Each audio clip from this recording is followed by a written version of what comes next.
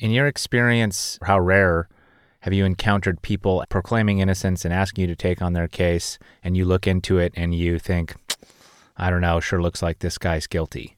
Yeah, common. I would say it's a lot more common as we look into people's cases and think, oh God, this person is very likely innocent and there's nothing we can do about it. That happens every day, and that's super depressing. But of course, there's people sitting in prison who want to get out and are guilty and are seeing it as an opportunity. Let me throw the spaghetti against the wall and see if it sticks. I mean, it's just naive for anyone to think that's never going to happen.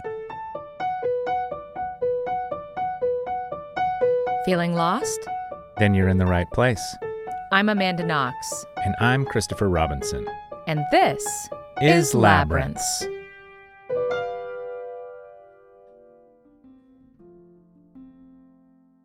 That was Justin Brooks, founder of the California Innocence Project. We spoke to Justin recently in episode 71 of Labyrinths. You might go to prison even though you're innocent. We called him up because we were feeling lost ourselves in an ethical dilemma.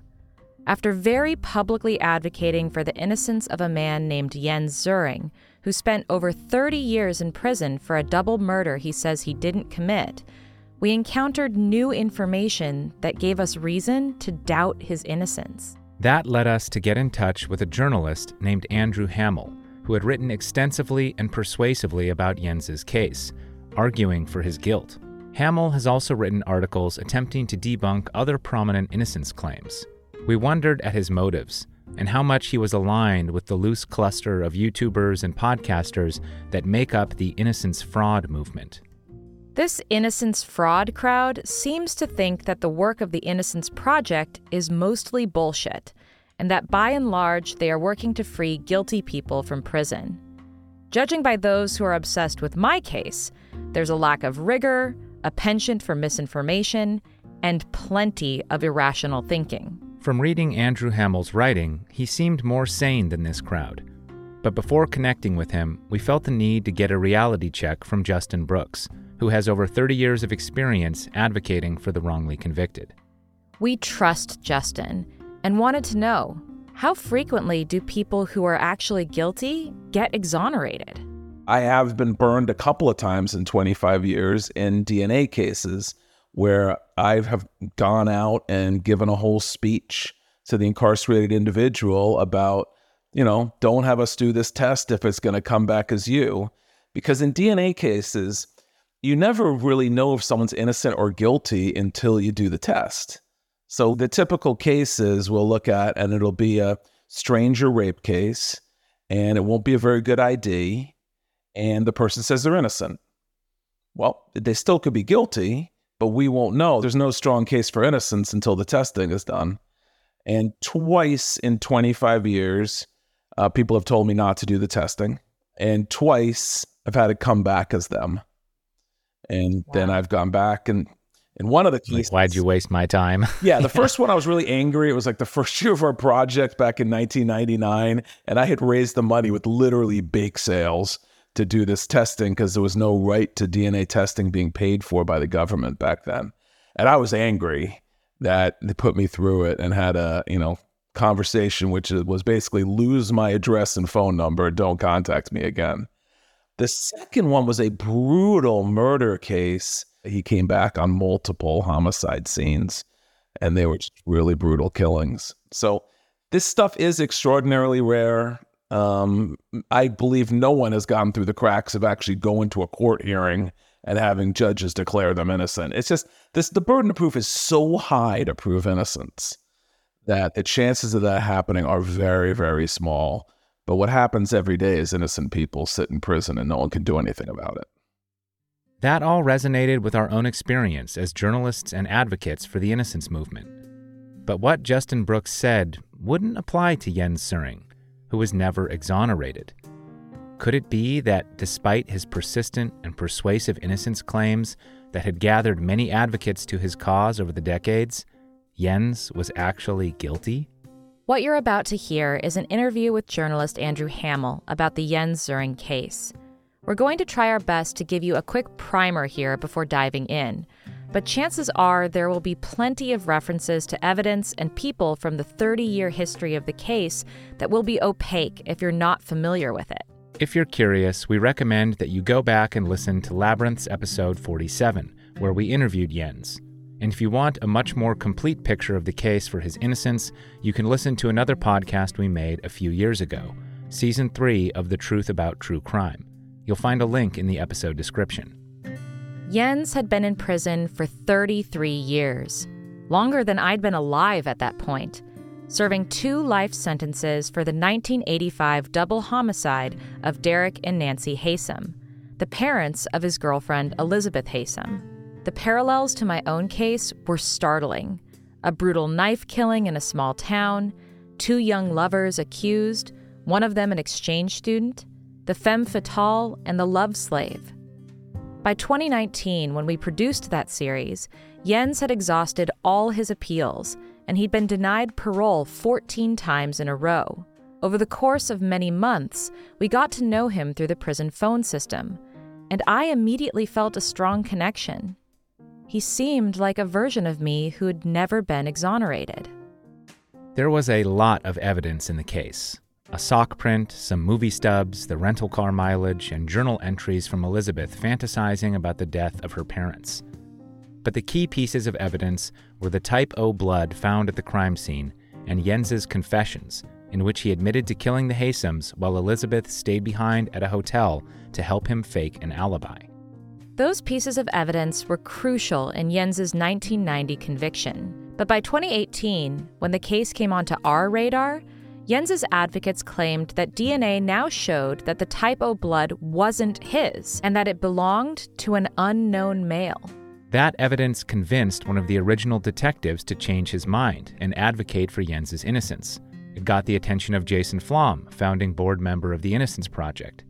Soon, Jens could count among his supporters people like actor Martin Sheen and novelist John Grisham. During the course of our podcast series, we spoke with DNA expert Tom McClintock, who confirmed that the DNA exonerated Jens.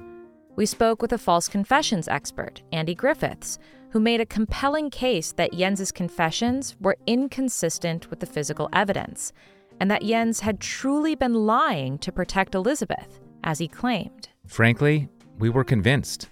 If the DNA proved the type O blood at the crime scene wasn't his, every other piece of evidence pointing to Jens's guilt had to be faulty. Jens never got the exoneration he hoped for, but a few months after our podcast series released, he was paroled and deported to Germany. We were eager to visit him, but the pandemic intervened, and it wasn't until a few years later that we were finally able to fly to Germany to meet Jens in person. That is the interview you'll find if you go back and listen to Labyrinth's number 47. In that episode, entitled The Ultimate Putz, Jens presents an image of himself as a naive and boneheaded kid who'd only confessed to save his girlfriend, a decision that spectacularly backfired on him. A while later, we stumbled upon the writing of Andrew Hammel, who'd been vociferously arguing for Jens's guilt. That led us to read a 500-page report written by Detective Terry Wright, one of the original detectives who took Jens Zöring's confessions when he was first arrested. The Wright report presented many compelling arguments for Jens's guilt, most importantly that the DNA evidence wasn't exonerating. Wright argued that the DNA results that supposedly excluded Jens were A, not necessarily from blood, but could be from skin cells, sweat, or saliva, B, that though they were all degraded and partial, they were all consistent with each other in identifying a single male, and C, as they were found in samples of Derek Haysom's blood, they were highly likely, as in 1,000,000 to 1 odds or greater, to be from Derek Haysom. This would mean that there was no unknown male, and that the type O blood could still very well belong to Jens. This didn't prove Jens guilty, but it shook our confidence in his innocence. Without DNA definitively exonerating him, all the other evidence took on a much different hue. The confessions especially looked much more incriminating. There were multiple confessions. They were not coerced, and the inconsistencies with the crime scene were very minor. We found ourselves in a crisis. Jens had become our friend. We'd advocated for his innocence over a period of years. We didn't know what to think. We didn't know what to say to Jens. We didn't know if we had a responsibility to say anything at all. But we knew our greatest allegiance was to the truth, and that trumped any other concern. So we decided to have a frank conversation with Andrew Hammel, who has become the foremost proponent of Jens's guilt. We didn't know what to expect. I grew up in Houston, Texas, and I went first to the University of Texas at Austin, got an English degree. I worked in a mental hospital for 4 years, which was exciting, but not very rewarding and very stressful. So I went to law school at the University of Houston. I got my JD degree. And in 1996, I became a lawyer in Texas, and I immediately went to work for a non-government organization law firm called Texas Defenders Service. They represent death row inmates.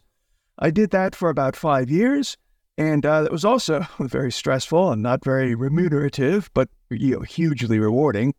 But then I decided I wanted to become a professor, so I went to Harvard Law School and I got an LLM, a Master's of Law.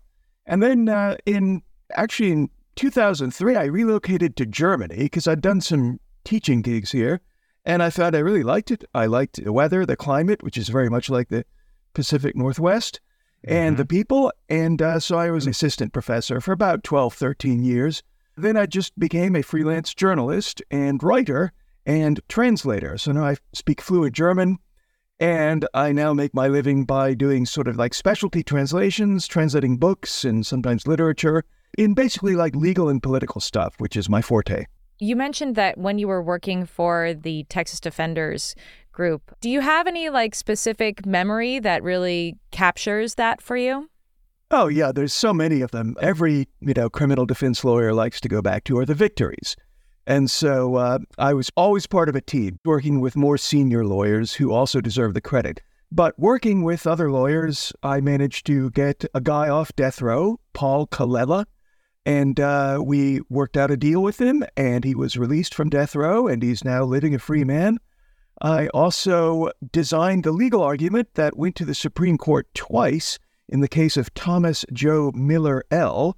Those are decisions from 2003 and 2005. So the Supreme Court decided his case twice and approved my argument that if you're looking for racial discrimination in jury selection, you should be able to look at a very broad array of evidence, including historical records. And so Thomas Joe Miller L. is also off death row. But first of all, most of my clients were guilty, and they didn't really contest it. And the one loss that really absolutely burns me to this day, a guy named Johnny Joe Martinez, he definitely did the crime. He stabbed a convenience store clerk to death, and then immediately gave himself up, pointed police to the murder weapon, never contested his guilt. And after about 12 years on death row, he was so reformed and so remorseful that the victim's mother actually stepped in and wrote the Texas Board of Pardons and Parole saying, "Do not execute this man. He has been reformed." But they voted by one vote, by 8-7, not to grant him just a commutation, not getting free from death row. All it would have done is turn his death sentence into a life sentence, and they wouldn't give him that, and he was executed right after meeting with the mother of the victim and holding hands and praying with her and hoping that Texas would do the right thing. So that's where we failed. I'm wondering what you can tell me about your familiarity with the Innocence Project, with the Innocence movement in general, and the work that they're doing. I've been aware of the Innocence Project since their very beginnings at Cardozo Law School in NYU. I've met the two founders, Peter Scheck and Barry Neufeld. A good friend of mine is working for the Innocence Project right now, and many friends of mine have worked for them at some point or another. It's now gone on to become a huge nationwide phenomenon with branches almost everywhere.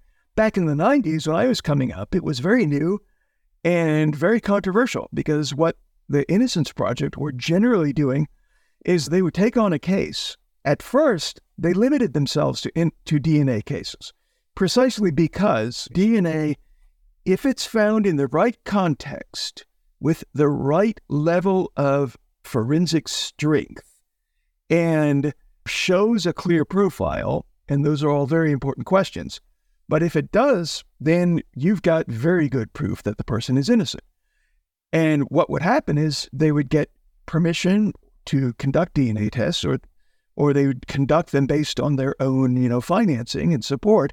And then prosecutors all over the USA would say, well, who cares? This is newfangled stuff. We don't know what it proves. And we have this eyewitness testimony and this bite mark evidence that shows our guy did it. And there is a jury verdict, and all the appeals courts upheld it. And so Scheck, Neufeld, and the original founders, they had to really fight against these narrow-headed, block-headed district attorneys all over the country, not just in the South, who just said, it's a settled final conviction, and it's all been upheld. And we monitored that extremely carefully, and I went to many, many presentations from Barry Scheck and Peter Neufeld and many, many others. There are lots of these cases in which recalcitrant, angry prosecutors would not allow DNA testing. Then they finally get defeated. The DNA testing is done, and it conclusively proves innocence. And they still do a lot of great work, absolutely. But the thing is, as I've said before, a lot of the low-hanging fruit cases where there's clear, unambiguous DNA evidence, they've been plucked. Jens Zuring approached the Mid-Atlantic Innocence Project in the late 2010s and wrote letters to them along with his supporters and along with his lawyer, and they declined to take the case. When we first connected with Hammel, we knew he was convinced of Jens's guilt and skeptical of other high-profile innocence cases. But he made a point to tell me that he'd looked into my case and saw how obvious my innocence was. I wasn't sure what to make of that, but after hearing of his death penalty defense work and his intimate familiarity with the work of the Innocence Project, it seemed more apparent that he was not just some troll with an axe to grind against Jens.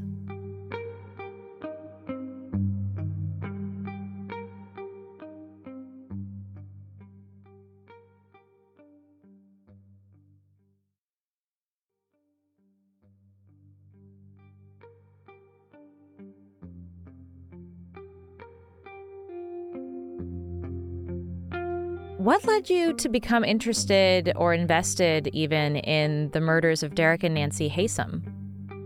I've known about this case for literally decades. So in 1985 is when the crime was committed, and I'm sure I saw a couple of headlines about it because it was nationwide news. And then I was 22 in 1990 when the trial was actually conducted and televised. It played pretty often on court TV to fill up afternoons. And at that time, I was working nights at a mental hospital, so I had time in the afternoons. And actually watching his trial was one of the reasons I went to law school. It was just fascinating, all the constitutional issues involved. And so I went to law school from 93 to 96. And during law school, his case was also important because he generated an important case from the European Court of Human Rights in 1989 called Zuring versus the United Kingdom. And it's a very important human rights case which says that regardless of whether a country has capital punishment or not, if you put people on death row and force them to wait for years and years and years in uncertainty about whether they're going to be executed, that itself is cruel and unusual treatment. And so that is why Virginia was forced to give up seeking the death penalty against them, which I obviously agree with. I'm completely opposed to the death penalty and have been my entire life. And then when I was a death row lawyer, we used this case also. We tried to get the U.S. Supreme Court to follow the lead of the European Court of Human Rights. And in fact, a couple of Supreme Court justices said we should look into this. It is kind of torturous and cruel. And then I came to Germany. The case still didn't let me go because, especially starting around 2007, when Zuring, his case really got traction, my students would come up and say, well, you're a criminal defense lawyer. You're familiar with death row and capital cases. Can you do something for Jens Zuring? He says he's innocent. I've seen an interview with him. And so I'd known about the case for a long time. I only really decided to look at it in detail in 2018 because I was looking for story projects to pitch to newspapers, something that would be of interest to German readers. And I stumbled upon the weblog, which I'm sure you're aware of, called, I think, Jens Zuring Guilty as Charged. It's by an English solicitor who wants to remain anonymous. And at first I was a bit skeptical because some of his entries are pretty acerbically formulated, one could say. But he clearly had access to confidential documents in Fold, which he posted on his website. And through him, I got to know Terry Wright, and I eventually got him to agree to let me read his report. And then I wrote a bunch of articles in the FAZ and other places in Germany. And then from then on, it's been sort of this back and forth between me and Zöring, which I never wanted it to be, but that's how it's turned out. Before digging more into that, what were your initial impressions way back in 1990 when you were watching the case unfold on court TV? Did you have an opinion then about whether justice was being served or whether it was being derailed? Yeah, that's a really interesting question. And I have to consult back into my marijuana fogged memory for that. But I do remember especially watching his testimony and Elizabeth Hasem's testimony, because those are the big things that, court TV focused on, not these abstruse forensic reports. And of course, she was aggressively cross-examined by Richard Neaton, who showed that she had definitely lied about many things and had given inconsistent statements to the police. And then they showed his testimony, and basically all the legal analysts viewed him as being extremely arrogant. And he didn't come across well at all. This being news commentary, they didn't really go into depth on whether his story made sense or not. They were just sort of superficially remarking on whether he was making a good impression on the jury. But then, after he was convicted, the whole story just basically went away and nobody bothered to really look into it much anymore. Can you estimate roughly the number of hours that you've put in, or the number of articles or essays that you've written, or even the number of interviews that you've participated in? Quantify for us how much Jens Zöring's case has been a part of your life. Oh, yeah, I've got pretty good views on all of that. Just as Jens Zöring can say exactly how many days he was in prison. So I've given probably about 20 interviews in English and German to all sorts of different people, including Netflix. I've actually written 5 stories and essays in German for the Berliner Zeitung and Übermedien and the Frankfurter Allgemeine Zeitung. FAZ is actually Germany's premier newspaper, and I've written about 25,000 words on the case for them, and essays in other places. I've written in English on the website Quillette, and I'm sure I've spent probably at least 1,000 or 1,200 hours on this case. I now have a vast archive, including basically every one of Jens Zöring's press appearances in both languages, his entire trial transcripts and all of his appeals. And I've also cultivated about 4 or 5 anonymous sources who have provided me with absolutely crucial information. And so, yeah, if you want to say that I've become obsessed by this case, I have to say guilty as charged. The only mitigating factor that I can cite to reduce my culpability and, me seeming crazy is that beginning in around 2019, when I published my first article, I was the only journalist on the face of the earth to really skeptically question Jens Zöring's story. So I was the only one. Nobody else was doing it back then at that point. And especially in Germany, because he was generally accepted as being clearly innocent in the German media until really middle of 2022. Things have drastically changed now. And I got to say, mostly because of me, because, every time a reporter wanted another opinion or a skeptical view, and they wanted somebody who wasn't just going to say, oh, he's a horrible murderer, they would come to me. And so I was the go-to person, the point person. And, people would send me confidential emails saying, I know Jens Zöring is lying about this, and here is the documentary evidence to prove it, but I don't want to come forward because he'll sue me. Will you come forward? Because I can prove that he's lying. And, I decided, okay, I'll do that. And I did get sued by him and by his lawyer, and he's threatening me with another lawsuit. So their fears were justified, but I decided, I've got a thick skin and I can take it. What are the conclusions that you've arrived at about this case? It sounds like you have a lot of different sources to draw from, but what would you say are the pieces of evidence that are most crucial to your determination? And how confident are you in that determination? I've studied a lot of true crime cases and also just crime cases, and I have absolutely no doubt that Jens Zöring murdered the Hasems. None whatsoever, just like the jury didn't have a doubt. The key pieces of evidence are, of course, his 5 confessions.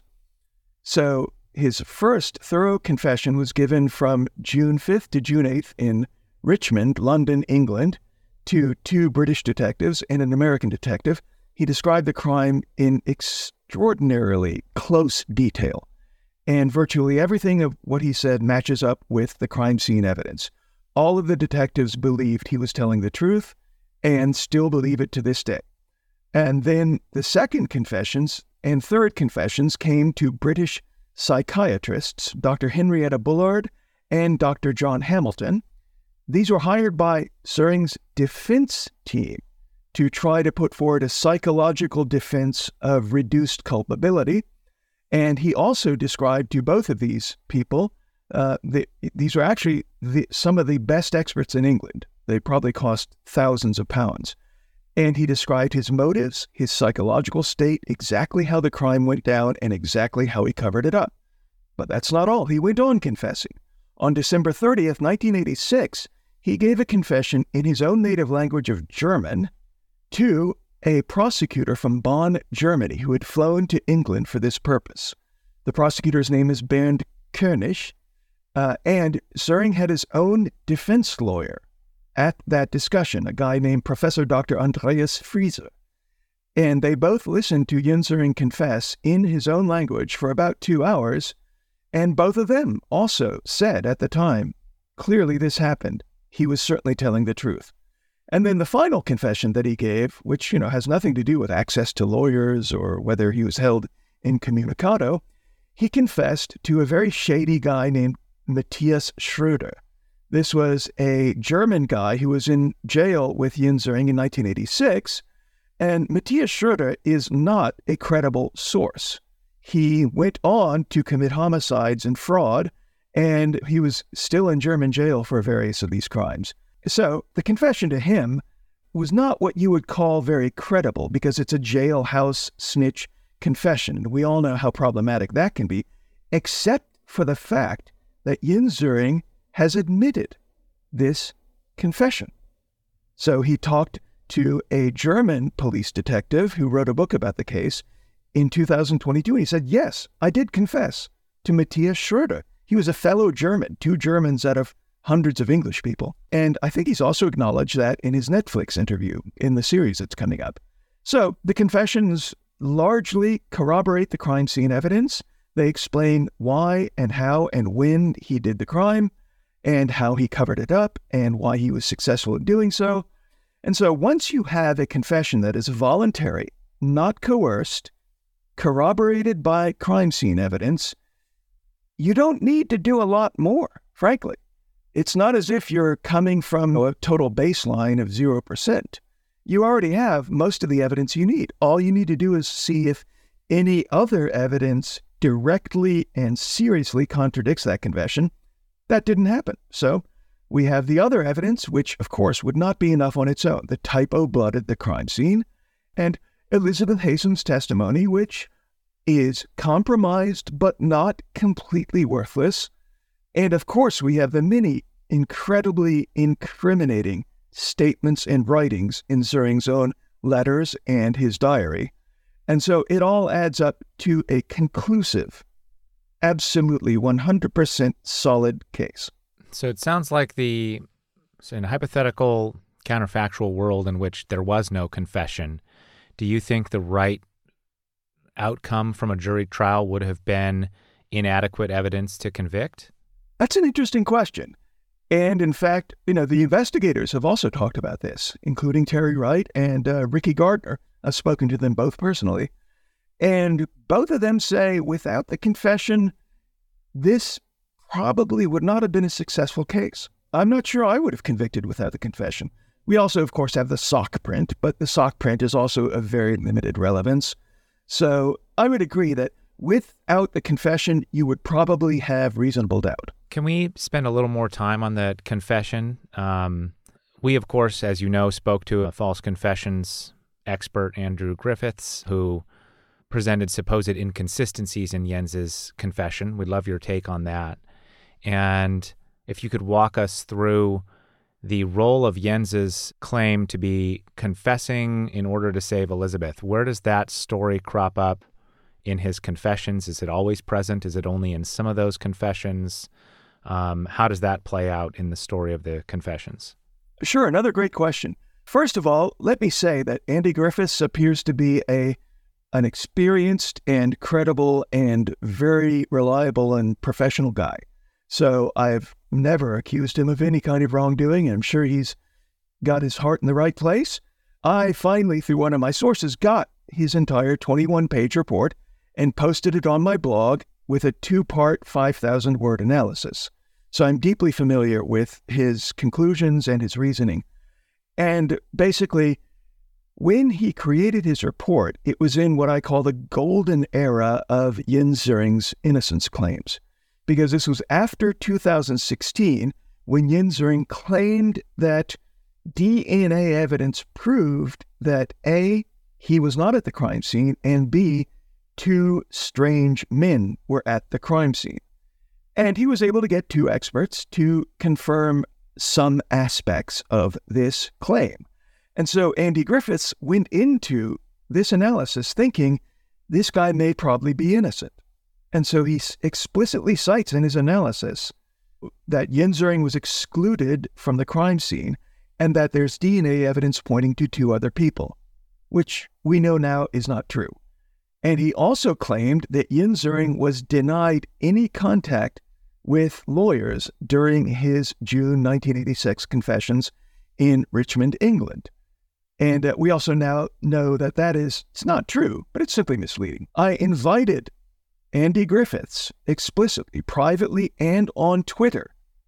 I invited him to respond to any and all of my critiques. I pointed him to the blog entries that I posted. I alerted him that I was going to say that his report was inaccurate and insufficient in future publications. I begged him to come back and tell me what I had gotten wrong and whether he had any additional evidence or arguments to support his position. I have all this documented in detail. And he consulted Jens Zöring, and Jens Zöring said what he says to every one of his supporters: do not speak to Andrew Hammel under any circumstances, ever, period. This is, in fact, exactly what Jens told us. He said Andrew Hammel was just like the guilters who professed that Amanda was guilty, that he was a crazy obsessive who was hell-bent on ruining Jens's life. And so Andy Griffiths decided to go along with that advice and would not even respond to my good faith journalistic requests for clarification. Now, so let's come to the second part of the question, which I think is, when did he first mention that he was supposedly trying to save Elizabeth from the death penalty? And the answer to that is 4 years after he confessed in 1986. So in his very first confession, partial confession, on June 5th of 1986, it started at just after 7 p.m. in Richmond Police Station in 1986. After about 10 or 15 minutes of interrogation by the 2 British detectives and Ricky Gardner, Jens Zöring said, and I quote, "I want to chat a little about Elizabeth's involvement," unquote. It's a direct quote. And so 15 minutes into his first confession, he was throwing Elizabeth under the bus, because what he then went on to say was that, now, Elizabeth may try to claim that she was there at the crime scene to try to take responsibility off of me, but she wasn't at the crime scene. But what she did do is she remained back in Washington, D.C., and she helped me create an alibi for driving to Lynchburg and killing the Haysons. And she knew that I was going to go there, and she knew that if I didn't get the right answers from the Haysons, that I was going to kill them. And she agreed to help out in this plan and to provide me with an alibi. So that information that Jens Zöring voluntarily gave to the police 15 minutes into his first confession proves that Elizabeth Haysom is guilty of the crime of accessory before the fact to capital murder, which in Virginia at that time carried a potential punishment of life in prison. Now, this was the crime that Elizabeth Haysom did, in fact, later confess to in 1987 at her trial in Bedford County. she confessed to the detectives, yes, I helped Jens Zuring plan this murder and create a fake alibi. And in 1987, she threw herself on the mercy of the court. She pled guilty to a crime which had a potential life sentence. And her lawyers told the judge, Your Honor, she's doing this totally against everything we've told her. We want to disown this. This is crazy. We've never had this in our careers. And she said, Your Honor, I am fully responsible for helping Jens Zuring plan this crime to murder my parents, and I deserve whatever you want to give me, a life sentence or something else. She eventually got 2 45-year sentences without any kind of deal or agreement. The judge just gave that to her. The first time Jens Zuring ever said that he confessed to protect Elizabeth was at his trial in June 1990. However, before that, just about 3 months before, he said something totally different. When he was trying to get his own confessions to be declared inadmissible before the court, in March 1990, early March, from March 2 to March 5, there was a 3-day-long evidentiary hearing on whether Jens Zuring's confessions were admissible. And the judge heard 3 days of testimony by everybody, including Jens Zuring. And at this preliminary trial hearing, Jens Zuring said, the reason I confessed was that one of the British detectives, Kenneth Beaver, threatened to harm Elizabeth Haysom. He said, if you don't give up your requests for a lawyer and immediately confess the crime, Elizabeth could hurt herself. As the judge later concluded in a written finding, which I have and I can share with you, this was a lie. Zuring could provide no written or oral or documentation of this at all. The detective, Kenneth Beaver, who is since retired with many, many honors and recommendations, said, of course I didn't do that. That would destroy my career and put me in prison for extortion and perverting the course of justice. This is absurd. And so Judge Sweeney said Jens Zuring was lying under oath when he said that. I have to take some exception here. The Italian authorities responsible for coercing me into signing false statements after questioning me for dozens of hours in a foreign language, gaslighting me, berating me, threatening me, and slapping me on the back of the head, charged me with slander for telling the truth about what happened in that interrogation room. They said I could provide no proof that I'd been slapped. Of course I couldn't. I wasn't able to record those hours of questioning even if I wanted to, and it was the police who conveniently chose not to record the hours of interrogation in which they slapped me and finally broke me. Jens's inability to provide documentary proof of this claim is far from incriminating, and I find Hammel's eagerness to jump on that as a strike against his otherwise credible positions. And for what it's worth, my interrogators, like the detectives who questioned Jens, received honors and promotions for their actions.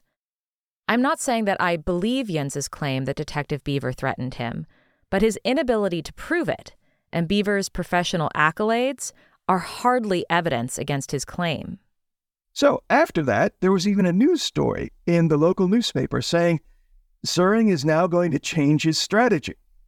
He's no longer going to say, I was forced to confess by the extortion of Kenneth Beaver. He's now going to say, I only confessed to protect Elizabeth from the electric chair. And so that was even documented. His lawyers were out there saying, we're switching theories here. And so, of course, he did say that during his 1990 trial in middle June in Bedford County. The jury concluded that that was a lie. So he lied under oath again. Got it. I'm wondering how you feel the case has been represented over time, because, again, you've sort of observed this from the very beginning. What are your feelings about that? Yeah, that's also interesting. You can sort of divide it into sections or periods. From 1986 to 1990, as all these things in Europe were going on, Americans didn't pay much attention. They didn't really care much.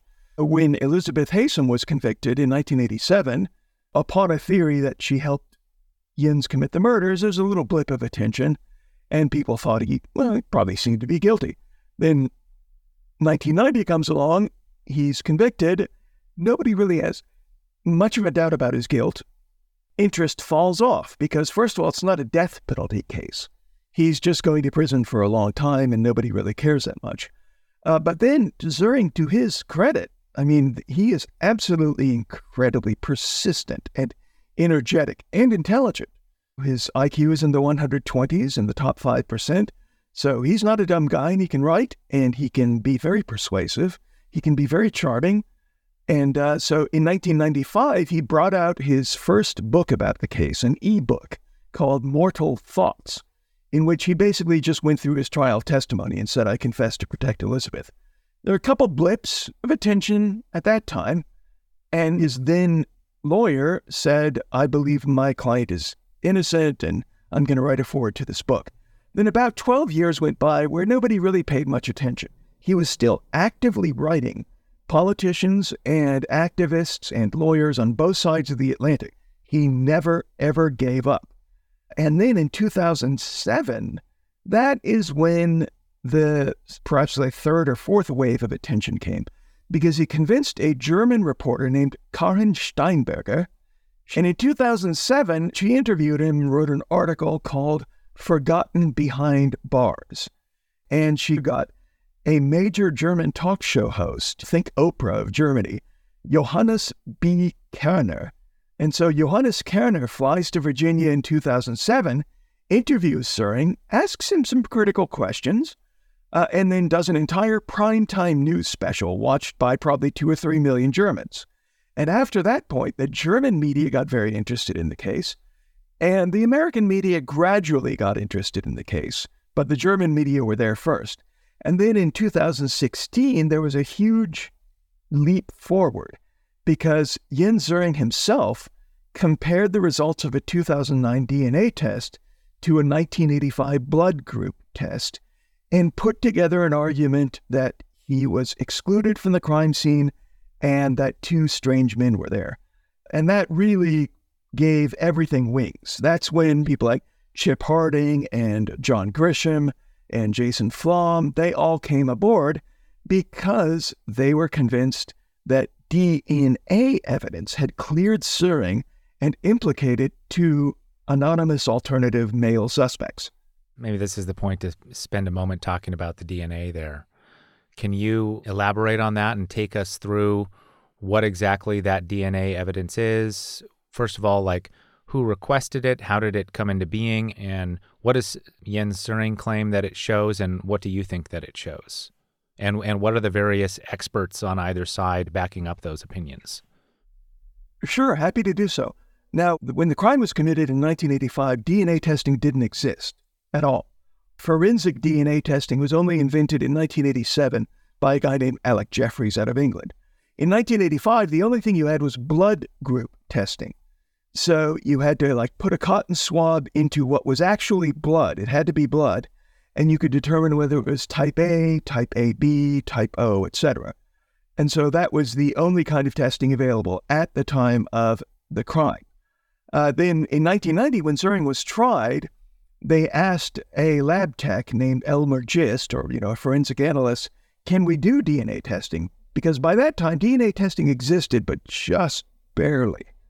And he said, no, we can't do it because at this time, we would need a large blood stain the size of a dime or a quarter. And we'd have to use all of it up. And frankly, the blood typing testing already used most of it.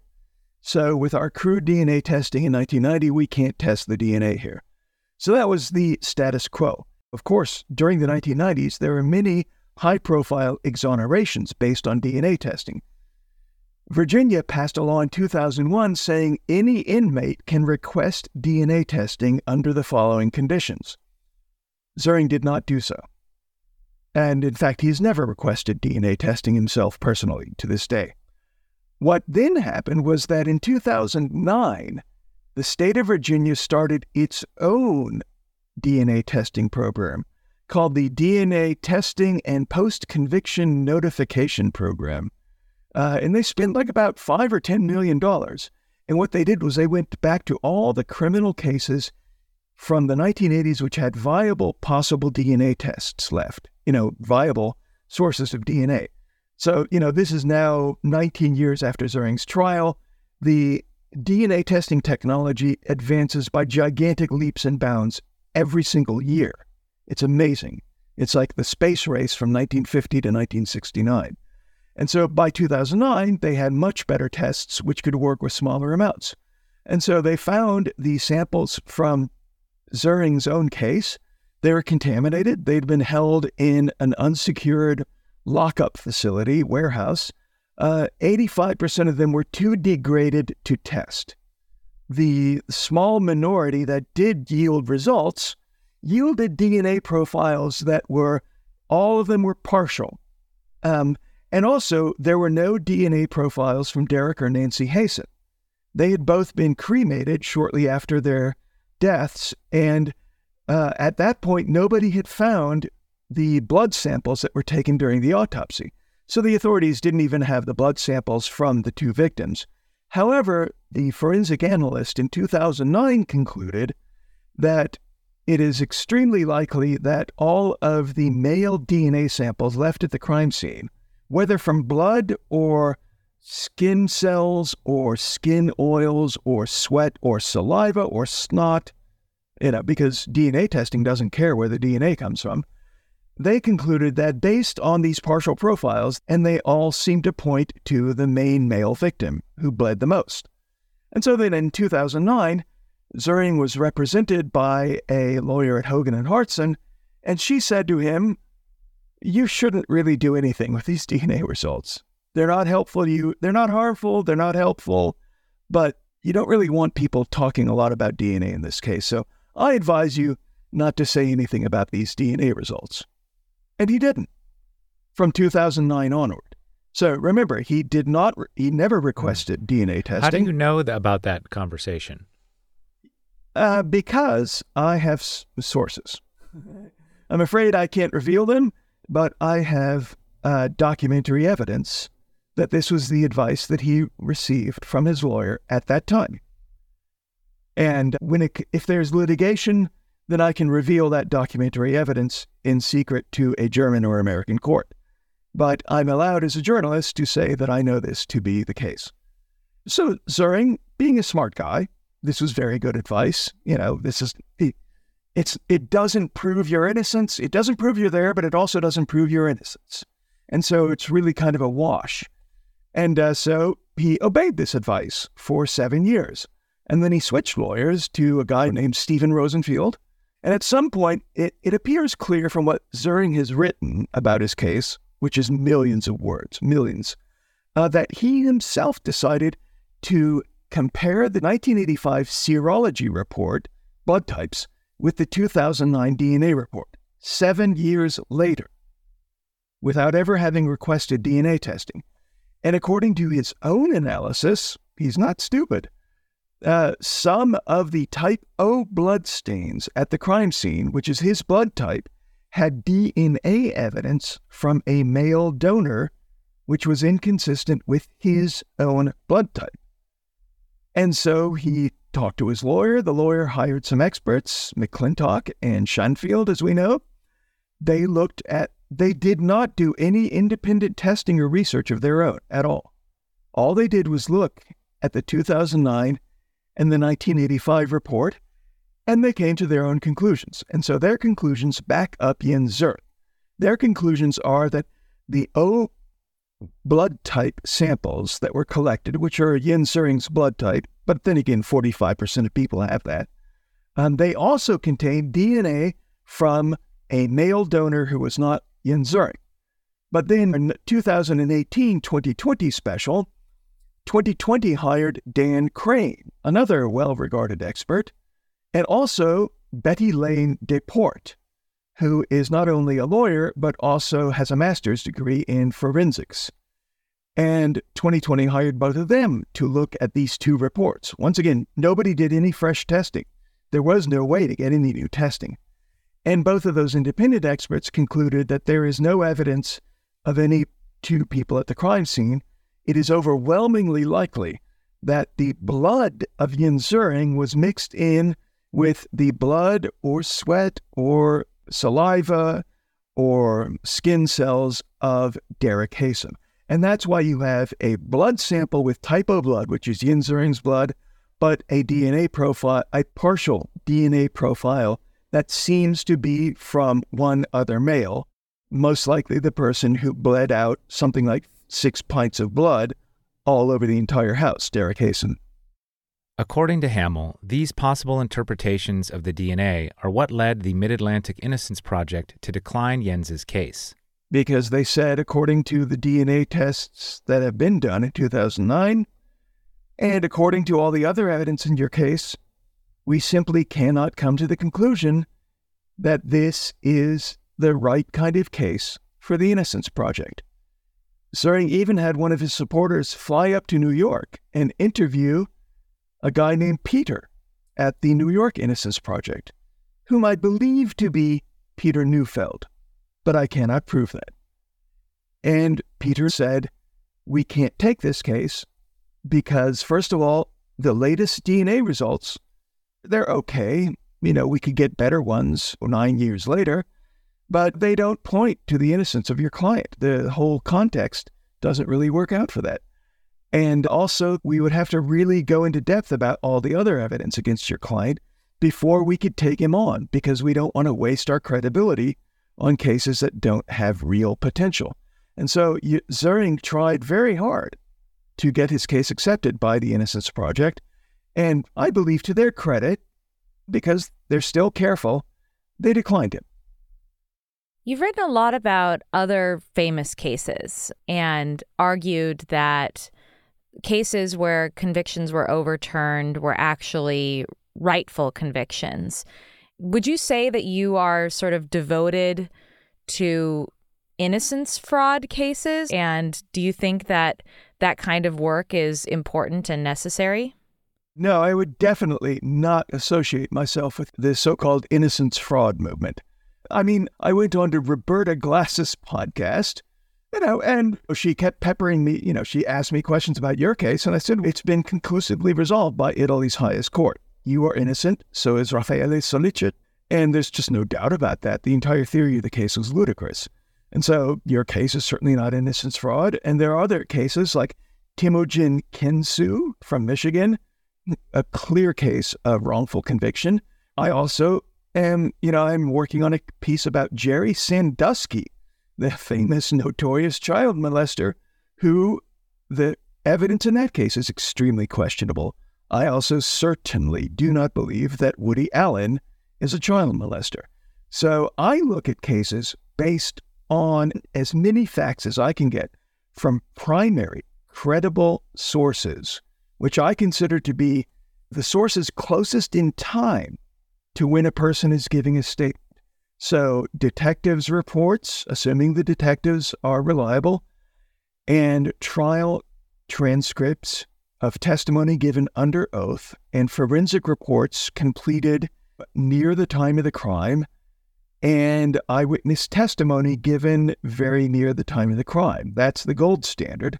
Everything that comes later gets a little bit less and less reliable because, especially if the case is highly publicized, there are mixed motives. So many innocence fraud people, they just simply reflexively assume whatever the prosecution says was golden and that appeals courts never get anything wrong. And that's just ridiculous. No lawyer would ever claim that. I guess maybe another way to phrase this question might be, you seem to have done a fair amount of journalistic work in this kind of debunking, taking a claim of innocence and trying to show that it's in fact a rightful conviction. Have you spent equal amounts of time in your journalistic activities advocating for someone like Temujin Kensu or trying to prove someone's innocence claims to be true? That's a great question, and that's something I'm aware of, and that's something I'm doing right now. And because my view as sort of a lawyer who's trained to evaluate arguments and try to preserve credibility is that I've done a lot of pieces now that I have full confidence in and I'm proud of, that I believe critically analyze claims of innocence that are not convincing. I hope that that makes me more credible. If I come out and I say, based on my extensive research, that I believe this person was really wrongfully convicted, I'm hoping people will take that more seriously. And so my sort of proximal target is actually Jerry Sandusky. And so that's probably going to be my next journalistic project. It's going to take months because I work very slowly, and this is also not my job. But, one of the key weaknesses in the Temujin Kinsu case, in my view, is similar to the key weakness in your case, Amanda, that the sort of theory of how the crime went down just makes no sense. It requires all these absurd leaps of logic and assumptions that violate human nature. And I'm certainly going to read the entire trial record and all the appeals before I comment on his case, because that's what I always do. But I would really love to come out with something. It's been covered a lot, but I like to think that I have a little bit of a talent for condensing and boiling down stories to get to the most relevant elements.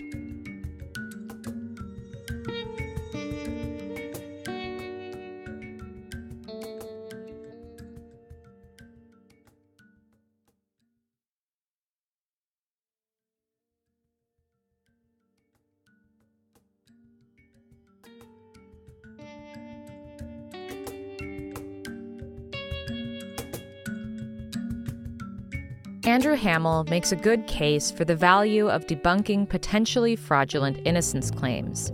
But we wanted to get Justin Brooks' take on how innocence advocates maintain their credibility. I certainly have 30 years of experience of people writing to me, telling me that people aren't innocent, that I believe are innocent, that I've supported, including Amanda. So that's certainly not uncommon. I've always been very careful never to support cases I haven't personally vetted.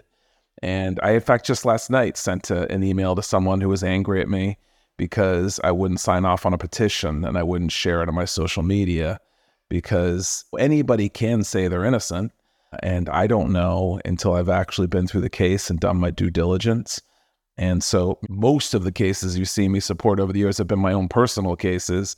Occasionally there's cases like Amanda that I've really looked into and done the research and seen that they're fully innocent, and I've supported that. I think when innocence organizations get into cases that become public and they take strong stands for them, and later on people find out that's actually a guilty person, they start having doubts about all the cases. And that's why I've always been very careful in our organization that the only cases we put on our website that were actually working, that haven't been exonerations yet, are cases that we know are airtight, that the courts have not exonerated this person yet, but we got such a strong case that it's going to withstand scrutiny. Otherwise, we don't just put cases on our website that we're working on, because we know with some of those cases, we might come to a dead end where we're like, oops, here's something we didn't know about. Maybe Andrew Hammel is right that people will take his advocacy for an innocence claim more seriously if he's been critical of supposedly bogus innocence claims. But we still find it odd that he's chosen to devote his expertise and tenacity in the direction he has, when there is a huge opportunity cost. In your experience, how important or useful is it to have media professionals spending time and energy, if they do have those talents and time, to try to dig through and publicize cases for innocence that are underserved? Oh, well, I mean, the greatest example in my career is Melissa Segura. She was covering the Brian Banks case for Sports Illustrated. I just had a random conversation with her while she was interviewing Brian, where she said, why'd you get into this work? And I tell her the story of Marilyn Malero. And then years later, I get an email from her saying, I left Sports Illustrated. I went to Chicago. I started investigating that detective you told me about. And that's now led to dozens of exonerations that her Wow. digging out. Yeah, I mean, it's literally Woodward or Bernstein stuff where she spent a huge amount of time digging into it. And there's now literally dozens of people out of prison in Illinois because she wrote that article. I always think about it because I think, you could spend years banging your head against the wall and accomplish nothing. Mm-hmm. I have a 5-minute conversation with this woman, and that might be the most important thing I've done in my life in terms of, Yeah. So, but that's the extraordinary, right? I mean, the reality is most of the media coverage of these cases is fairly lazy. So yeah, those talents could certainly be used to some advantage. One hope we have for Andrew Hammel is that he does consider applying his talents to open innocence cases in the future. So just bringing us back home to the Jens Söring case, Do you have a vision for what a sort of just outcome in this case looks like? Sure, and actually, I do have a vision for that, and it's largely been achieved.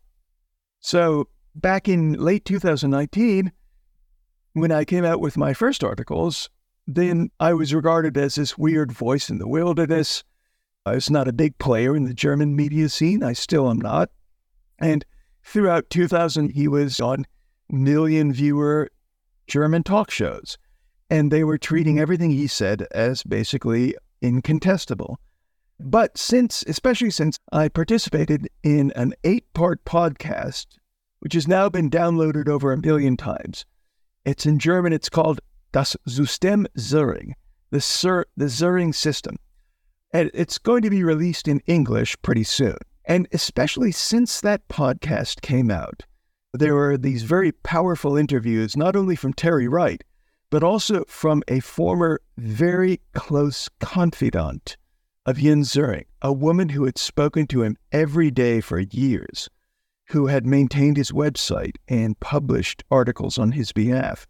And she sort of did interference on journalists for him for years and years. And then eventually, after reading my articles and the Terry Wright report, she came to the conclusion that she had been assisting in a really negative enterprise, in a massive fraud that had convinced a lot of journalists on both sides of the Atlantic. And she knew from personal first-hand knowledge of close daily contact with Jens Zering and from thousands of emails and documents he had produced that he was lying. He was lying to journalists, he was lying to podcasters, he was lying to his own lawyers, he was even lying to her. And he was doing it without any real compunction or remorse. And eventually she became so disturbed and so distraught that she reached out to me under a pseudonym. And she said, "My conscience can't take this anymore." And then working with her and a bunch of other great producers, I was just an interview guest on the podcast. I didn't make it. But I put her in touch with these people, and we're still in touch to this day. She's also going to be in the various documentaries coming up about his case. She's entirely credible. Jens Zering is now saying that she only turned against him because she was in love with him and he spurned her advances. That's a lie. He says that to people in private. He doesn't say it in public because he's afraid of getting sued. But he does say it in private, and I've spoken to people whom he said it to. And I've also spoken to this person, Eva Beck, and she absolutely rejects it, and there is absolutely no proof that she is a spurned lover. She is somebody with a functioning conscience who simply could not participate in broadcasting lies. Since that podcast came out, there's been a massive sea change. Zering is no longer getting invited onto any kind of public talk shows. Every YouTube video he makes, every TikTok, every Instagram, there are comments. Why don't you address the allegations made in this podcast? And he simply refuses to do so. He never reaches out to his critics. He never engages them in dialogue. He's never sent me a single email or message. He simply runs immediately to lawyers. And this woman, Eva Beck, who came out and simply said, "I can't do this anymore," he used his lawyers, a high-profile, incredibly expensive German law firm, to try to get her fired. Where does he get all this money? Well, he gets it from a book deal with Random House for over 100,000 euros, and also an agreement with Netflix for a couple of thousand euros to use his archive, and also an agreement to sell the rights to his life story. I cannot reveal who this contract was with, but a conservative estimate is that after he came back to Germany, he has gained about something around 150,000 to 200,000 euros. So he has money to pay for lawyers, to sue me, to sue Eva Beck, and to sue Dr. Alice Brauner, who produced the podcast that was critical of his claims. And now the German media has finally gotten savvy. And so they interview me, they interview Dr. Brauner, they interview Eva Beck, and most of the recent public have been negative. All he does now is he gives wine and crime dinners in small German towns, or, sometimes in large German towns like Cologne. And he says, I'll be here for 3 days, and you can come eat a dinner at this nice local restaurant and hear me say why I'm innocent of these crimes. And by the way, the entrance fee is $50. And so, that's basically all the press attention he gets these days. And even now, the press attention isn't all that favorable because even in these small towns, people say, is it really ethical to profit from talking about a murder that you were convicted of? So his star is definitely on the wane.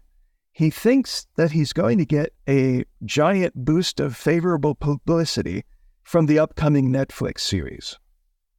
Well, I think I am too, because I gave a 7-hour interview to Netflix.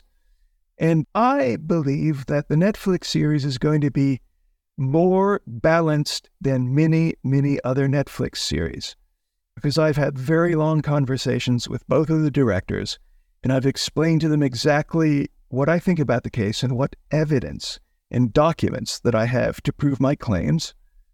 And of course, documentary filmmakers always lie to you. I know that. They always lie to you. They always want to keep you sweet. And so they've told me, oh my God, you're going to be the star of the documentary. I know I'm not. They've told Jens Zöring that. He's probably sophisticated enough to know he's not. But gradually, everything is fading away. What I would love to see happen with Jens Zöring is for nobody to pay attention to him anymore. I've said I'm incredibly happy that he was not subject to the death penalty. That would have been horrifying. And I eagerly embraced publicly his release on parole, even though he has never shown any remorse, even though he has never done anything to try to make up to the victims. I think 33 years in prison is a brutal penalty, especially in Virginia prisons. But I think it's appropriate for a brutal crime. And I've never wavered in saying, I'm happy that he's released. I'm happy he's living in freedom. I just think he should do what Elizabeth Haysom did. Elizabeth Haysom expressed her profound remorse for her horrifying crime. She never sought publicity except for maybe 3 or 4 interviews over 33 years. She learned to train dogs and to do Braille and to do computer-aided design. And when she was released and deported to Canada, she said, I am completely dropping off the public radar forever. I don't want anything more to do with this case. She was taken in by members of her own family. She helped murder their own parents, and they still took her in. Now, half of her family hates her. The other half has forgiven her precisely because of the profound remorse and genuine, sincere anguish she has shown, and the fact that she never complained about being sent to prison and never said she was innocent. She's now living under an assumed name in Canada and, having a great time. The one thing that she desperately wishes for, before anything else, is that people would just stop talking about this case. She just wants to go on alone and anonymous and build the second half of her life in peace and comfort without reporters knocking at her door. And Jens Zöring is making that impossible because he's constantly seeking attention. He's constantly posting new videos. He's constantly directly accusing her of murdering her parents. So what I would really like to see is for him to do what she did, to just fade into the background, change your name, get a job as an editor or a translator, live out the rest of your life in peace, comfort, and safety in North Germany without any more attention. Going into this interview with Andrew Hammel, we weren't sure we were going to make an episode about this. We were still quite conflicted about how to resolve things with Jens. We expressed those doubts and uncertainties to Justin Brooks, looking for advice. And so meanwhile, Jens, who became a good friend of ours, was like emailing us and we're ghosting him and we're not replying. And he's wondering why we're just ghosting him and we don't know what to do. And finally, we wrote him an email a few months ago and said, hey man, we feel like we owe you honesty about this, about why we haven't been responsive. And it's because we read this thing and we don't really have full faith in your innocence anymore. And I know that's probably horrifying for you to hear. And if you are innocent, that must totally suck because we had become close. On the converse, if you've been lying to us, like that sucks for us. And we haven't gone out there and proclaimed your guilt, and I don't know that you are guilty, but certainly I don't feel the same confidence in your innocence as I did before. And he reacted very negatively to this. And yeah, and in not very kind ways. He was very angry at Chris, but then also very angry at me and saying that I was the pot calling the kettle black and there was way more proof of my guilt than his guilt. And I was just like, whoa, whoa, dude. But I don't know. I mean, what you guys should do about this is, I think, first of all, you did the sort of courageous and right thing to do. I think most people would just continue ghosting and be like, let's close that chapter in our life and not address it at all. So I appreciate that you did that. I don't know if I would have done that, but I think it's the right thing to do for sure. I don't know that you have any particular responsibility to do anything else. In the end, we had to weigh a lot of factors regarding our ethical duty. We had publicly advocated for Jens's innocence and given him a platform to accuse Elizabeth and attack the authorities who investigated his case. We were no longer certain about his innocence, and we felt a duty to consult even more experts. We reached out to friends in the Innocence movement, DNA and false confessions experts, to get their opinions. We sought opinions from law enforcement and DNA specialists among our own patrons. And all these sources affirmed the skepticism we felt about Jens's innocence claims. we also felt that we owed it to Jens to be honest with him. We reached out with that very difficult news, effectively shattering our relationship with him. But we also felt that we owed it to all of you listening out there, to Elizabeth, to the detectives and investigators in this case, and to Derek and Nancy Haysom. We may never know definitively if Jens killed the Haysoms, but we think there's a lot of compelling evidence for his guilt after all, and very little in the way of exonerating evidence. We also think that after 3 decades in prison, Jens has done his time and is no longer a danger to society. And we hope that Jens can someday understand our commitment to the evidence, to the truth, and our refusal to accept comfortable or easy answers. Thanks to Justin Brooks and Andrew Hammel for joining us. You can find Justin traipsing through South America, leaving a trail of Innocence projects in his wake. And you can find Andrew Hammel at hammelwords.com.